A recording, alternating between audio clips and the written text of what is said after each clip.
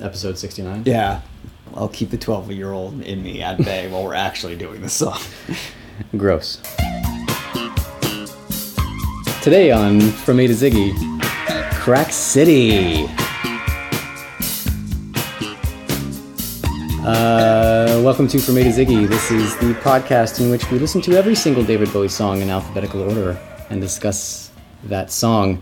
My name's Thomas. And I'm Travis. And today's episode is a very special, topical episode. It's a message episode. Yes. Oh man, I hope you can find some good piano music to lay over this. Today on a very special episode of From A to Ziggy. We're going to be addressing a growing problem in cities around America. The problem of crack. Crack City is the song we're talking about. Yeah. So this is, we're going back to Tin Machine. 1989, the original eponymous album with no numerals following it. Bowie, Gabrels, Sales, and sometimes Armstrong. The vowels. He's like, he is the Y of Tin Machine. Yeah, this is a message song. Yeah. Back in the late 80s, you may remember the Just Say No campaign of Nancy Reagan. The crack epidemic of the 80s. Some would say also brought to you by the Reagans. One of the hardest things to write a cool rock and roll song about is about drugs being bad. I disagree. Because, and I don't even really like this band, but I'll push it as a cool anti-drug song, a good anti-drug song, Under the Bridge by Red Hot Chili Peppers. Yeah. It's a, yeah. It's kind of a cliche I'm clouded song, by how overplayed it is. Yeah, it is. But at its core, yeah, it's a good song. Yeah. Songs about how you yourself are coming off of a terrible drug situation are usually good. I think that's songs the key. that wag a finger and say drugs are bad. I think that's are the usually key. Pretty bad. Yeah, the ones that wag the finger are like watching Nancy Reagan on the TV telling you not to do something. Yeah, which is where this song kind of starts to. I don't believe that Nancy Reagan ever smoked crack. I would be inclined to agree with that. Pull quote. They did come up through Hollywood though, so I bet there was some forms of cocaine. Oh man, just imagine. Yeah. Oh man, thank you, Travis, for putting that in my mind. I'm never gonna let that go. We're gonna speculate that I want to commission. The Reagans were blowing rails of coke. I want to commission a painting of the Reagans. Just do it. Blowing rails on the set of New Rockney All American. Yeah. Yeah. Internet. Go. Oh yeah, I don't have to commission it. I can just if you announce something on if the you internet, say something on the internet, happen. it just usually comes into fruition. Yeah, it's already there. Yeah. Probably. And this song also kind of does something that's some people would find annoying in that. So basically, this was recorded in the Bahamas, and it's that really uncomfortable I'm changing my thought a little bit. I'm kind of shifting gears away from my original thought. But so this song is about being in what is generally a resort area where people go on vacation and people serve them colorful drinks on ice and you sit by a pool or on a pristine beach, but you never leave the confines of the resort because beyond the confines of the resort are the realities of tropical areas, and those realities are terrible. Right. That's why, there's when you're younger and you see commercials for sandals and everything, you're like, yeah, I would love to go to that. And then when you get older and you learn the realities of it, you're like, this is terrible.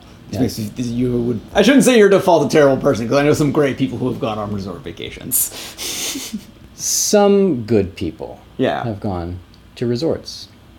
So this song is basically about David Bowie's experience of going beyond the confines and going to see what Nassau is all about and being kind of horrified by it because it's a bad situation. Is that the story here? Is that what inspired this? That was the impression that I got off of the interwebs.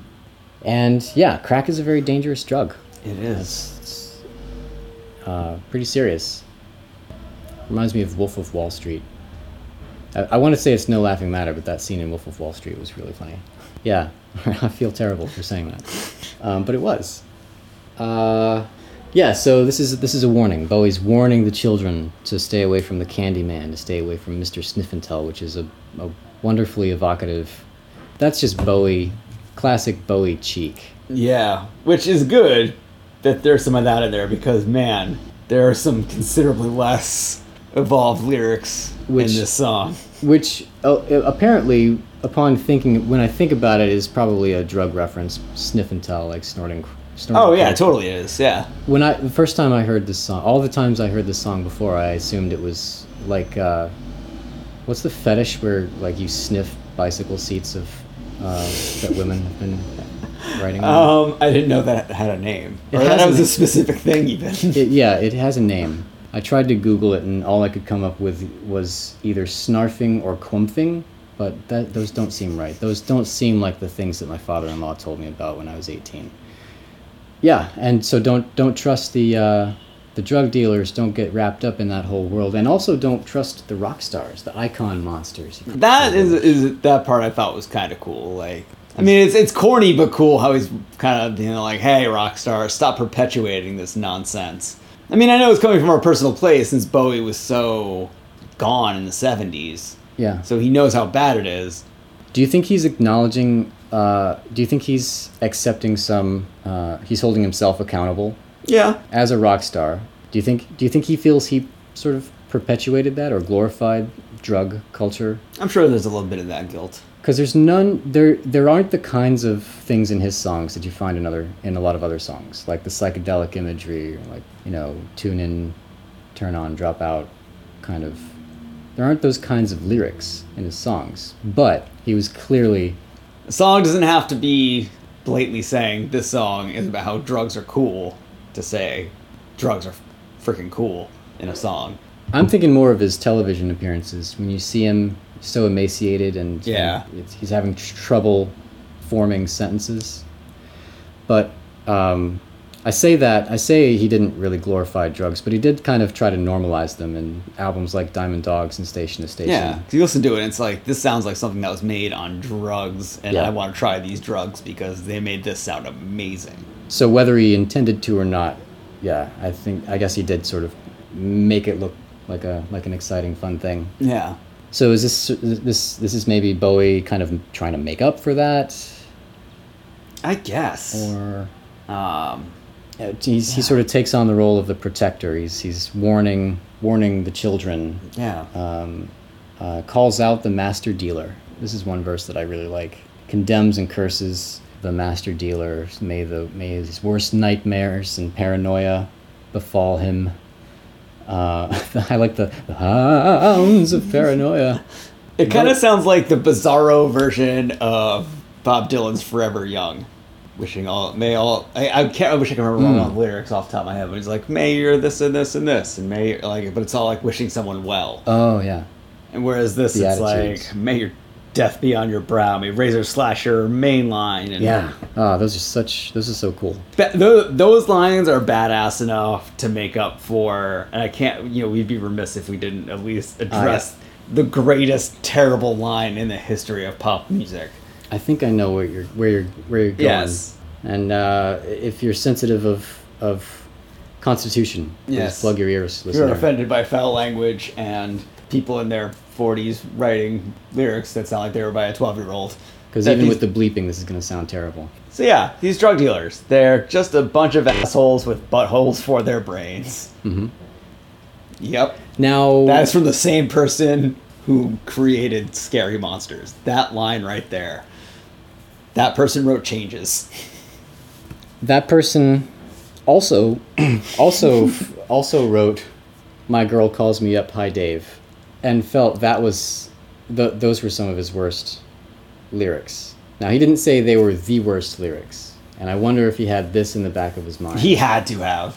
I wonder if that's what Reeves Gabrels was trying to point out when he said, forget about 10 Machine lyrics even. Yeah. At that same had to be show. Because that's the thing, is when you watch the live version of this, the song is so much better when, like, the lyrics are the recording's not very good, and there's so much reverb in the building that you can't really make out what he's saying, and it just sounds like a really cool rock and roll song. Yeah. It sounds kind of like Wild Thing, the Jimi Hendrix version, because it kind of nicks that whole riff. Yeah. And drumline from Wild Thing. So yeah, it is a better song if it's not this song. If it pretends to be another song. Yeah, my note said it's the most banal use of profanity in any Bowie song, and there's Yeah. lots. There's some more too. I mean, along those same lines, various permutations of. Basically, it's very scatological, but that's I think what he was going for in writing the lyrics was to be in line with that whole growling, snarling rock band raw kind Yeah. of energy. Which I guess kind of works. I think you said it was a first draft, right? It wasn't even. Well, that was the whole idea with the Tin Machine lyrics is the rest of the band in their democratically formed partnership there, they convinced him not to rewrite any lyrics, so no rewrites. And so this is just sort of raw first draft poetry here. Actually, I've actually never really thought those lines were that cringe-inducing. They work for me. They work okay for me. They're bad, but they work okay for this song, mainly because I never really paid too much attention to this song. Yeah. I don't know, it just sounds like the kind of insult that a 12-year-old would hurl at someone if they're really struggling to, like, insult someone back. Like, you're just an asshole with a butthole for a brain. Yeah. Like, they're really digging deep. Yeah. Nothing's really resonating up here, so you just gotta get something out. Yeah. It's not good. But, you know, when you're active as a songwriter for, like, 40 years, you can have some clunkers in there. It's just law of averages. Yeah.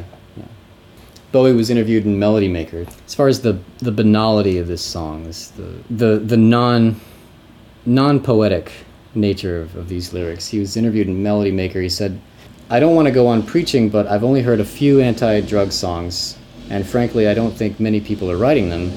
But I've not heard one that's effective because they're all intellectual. They're all literate, and they're all written for other writers. As opposed to this song, which I guess the idea here was to just write something dumb. Just, yeah, plain speak, dumb it down. And yeah, this is definitely not written for writers. Yeah. If you're a writer, you're not gonna appreciate Yeah, this. if you're a writer, this song might words. actually make you smoke crack. Oh, we were talking about Beck last episode. You know, as soon as I said that, that song just popped into my brain too. Yeah. Did you get that version of the Loser single, or you have the U.S. version? Yeah, I believe this is the U.S. version. It's just got like Alcohol, Bummer, Alcohol, Soul Sucking Jerk, and Fume. Alcohol, and Fume. Those are two drug songs. Yeah, I love Fume. Yeah, That might be one of my favorite Beck songs. based on a true story. Velvet Underground. Yeah, you know, I didn't Sly even pick reference up there. on that the first time around. And apparently, not meant to be a slight on Lou Reed, Bowie told Q magazine, I don't buy it. because Lou is clean, he says, and he's so it's not that he's not referencing the Velvet Underground, but basically just like that whole late '60s scene with the drugs being a big sort of part of the culture, and that's the Velvets being sort of a soundtrack for that whole thing. Yeah, Velvet Underground is basically the official heroin soundtrack. Yeah, well, I mean, yeah, At least that wave of first it. album, of course. This song has a false ending, which I didn't realize until actually paying attention to the song for this episode. And I tried to think of other songs that have false endings. But luckily on the internet you don't have to think. You can just ask a question to Google and you get all the answers. So Helter Skelter pops into my head immediately. that was one I thought of, and also Yeah. Strawberry Fields Forever. Yeah, Beatles were really good at that. Cry Baby Cry. Does it have that? Yeah. So it fades out and then it comes back in and then ends again. Yeah. Yeah. Actually, the part they tacked on us, I would like it better if it was just like a 30-second, like, its own song, like, in between songs. Oh, I know what you mean. The Cry Baby Cry has like that Can Yeah. You Take Me Back Yeah. part. Yeah. Like, Yeah, it's a I don't good really part, think- but, like, it would work better as its own song, because I like Cry Baby Cry in and of itself. They should have done the Don't Sit Down, given it the Don't Sit Down treatment. We'll get there. Roxy Music, In Every Dream Home a Heartache. There's a great song. And then there's do you know the band Medicine? They had No. they had a song on the Crow soundtrack, Time Baby 3. But they were like this shoegaze, really, really, really metallic and crunchy guitar sound. So pretty much exactly what you would picture something from the Crow soundtrack. Yeah, except the Crow version they sort of softened up, but they had a song never click. It's got a false fade out, but then just when you think it's gonna keep on fading out, instead of fading back in, it just sort of like jumps back into it full volume. It's really kind of jarring. Oh, and to recall something from like maybe 10 minutes ago, Fume. Fume. Yeah. It's been a while since I actually heard it. I know it's got sort of multiple movements to it. Yeah, it's like there's the kind of like acoustic, weird, folky part, and then it ends, and then it's just noise and screaming. Oh, now I've got that song in my head, and I love it. Yeah, so cool. False endings. That's a cool trick. Yeah. Covers, alternate versions. You know, Find any? didn't find any. There's one I found, Space Hog, on the Hamsters of Rock live EP. Really? Did a version in 1996. I gotta check that out. Space Hog's pretty cool. Yeah, and of course it's on an EP with the song Candyman. Of course it is. So, how about we get to ratings for this song? I really like the music, but the lyrics really are just not good. Not good at all. Save for the part where he's like smiting the master dealer. How many hounds of paranoia would you give it? I'd give it hounds of paranoia. 2.5 ha-ha hounds of paranoia. Sort of in the middle there. Yeah. Kind of the middling Yeah. song. Not that great. I'm sort of there too. I'd give it two hounds of paranoia. It's not. Maybe even one. You know? Yeah. There's some of these have to be ones. We gotta do some ones. Yeah. Not a great song. Just not a great song. One hound of paranoia. All right. Well, that's all the time we have for Crack City. That's all the time we have. Join us next time for. Let's see. We're talking about cracks and crack and getting cracked, and So now we're gonna if you smoke crack, you might get cracked, as in crazy, and you just won't know how to act. oh man, I think we're on the verge of an early '80s rap song. It's happening. Our name is From A to Ziggy, and we're here to say, stay off drugs. And you'll be okay. So you can follow us on Facebook and on Twitter. Get in touch with us. We'd love to know your thoughts on Crack City and crack in general and cities in general. Yeah. Let us know what you think. Are they whack? What else? FromAtoziggy.com, Facebook, Twitter, iTunes, Stitcher, Google Play, all those wonderful things. Until next time, my name's Thomas. My name's Travis. Stay out of Crack City. Do you remember Agatha's beer? It's such an ugly song. I've heard a rumor from ground control. Oh no, don't say it's true. They got a message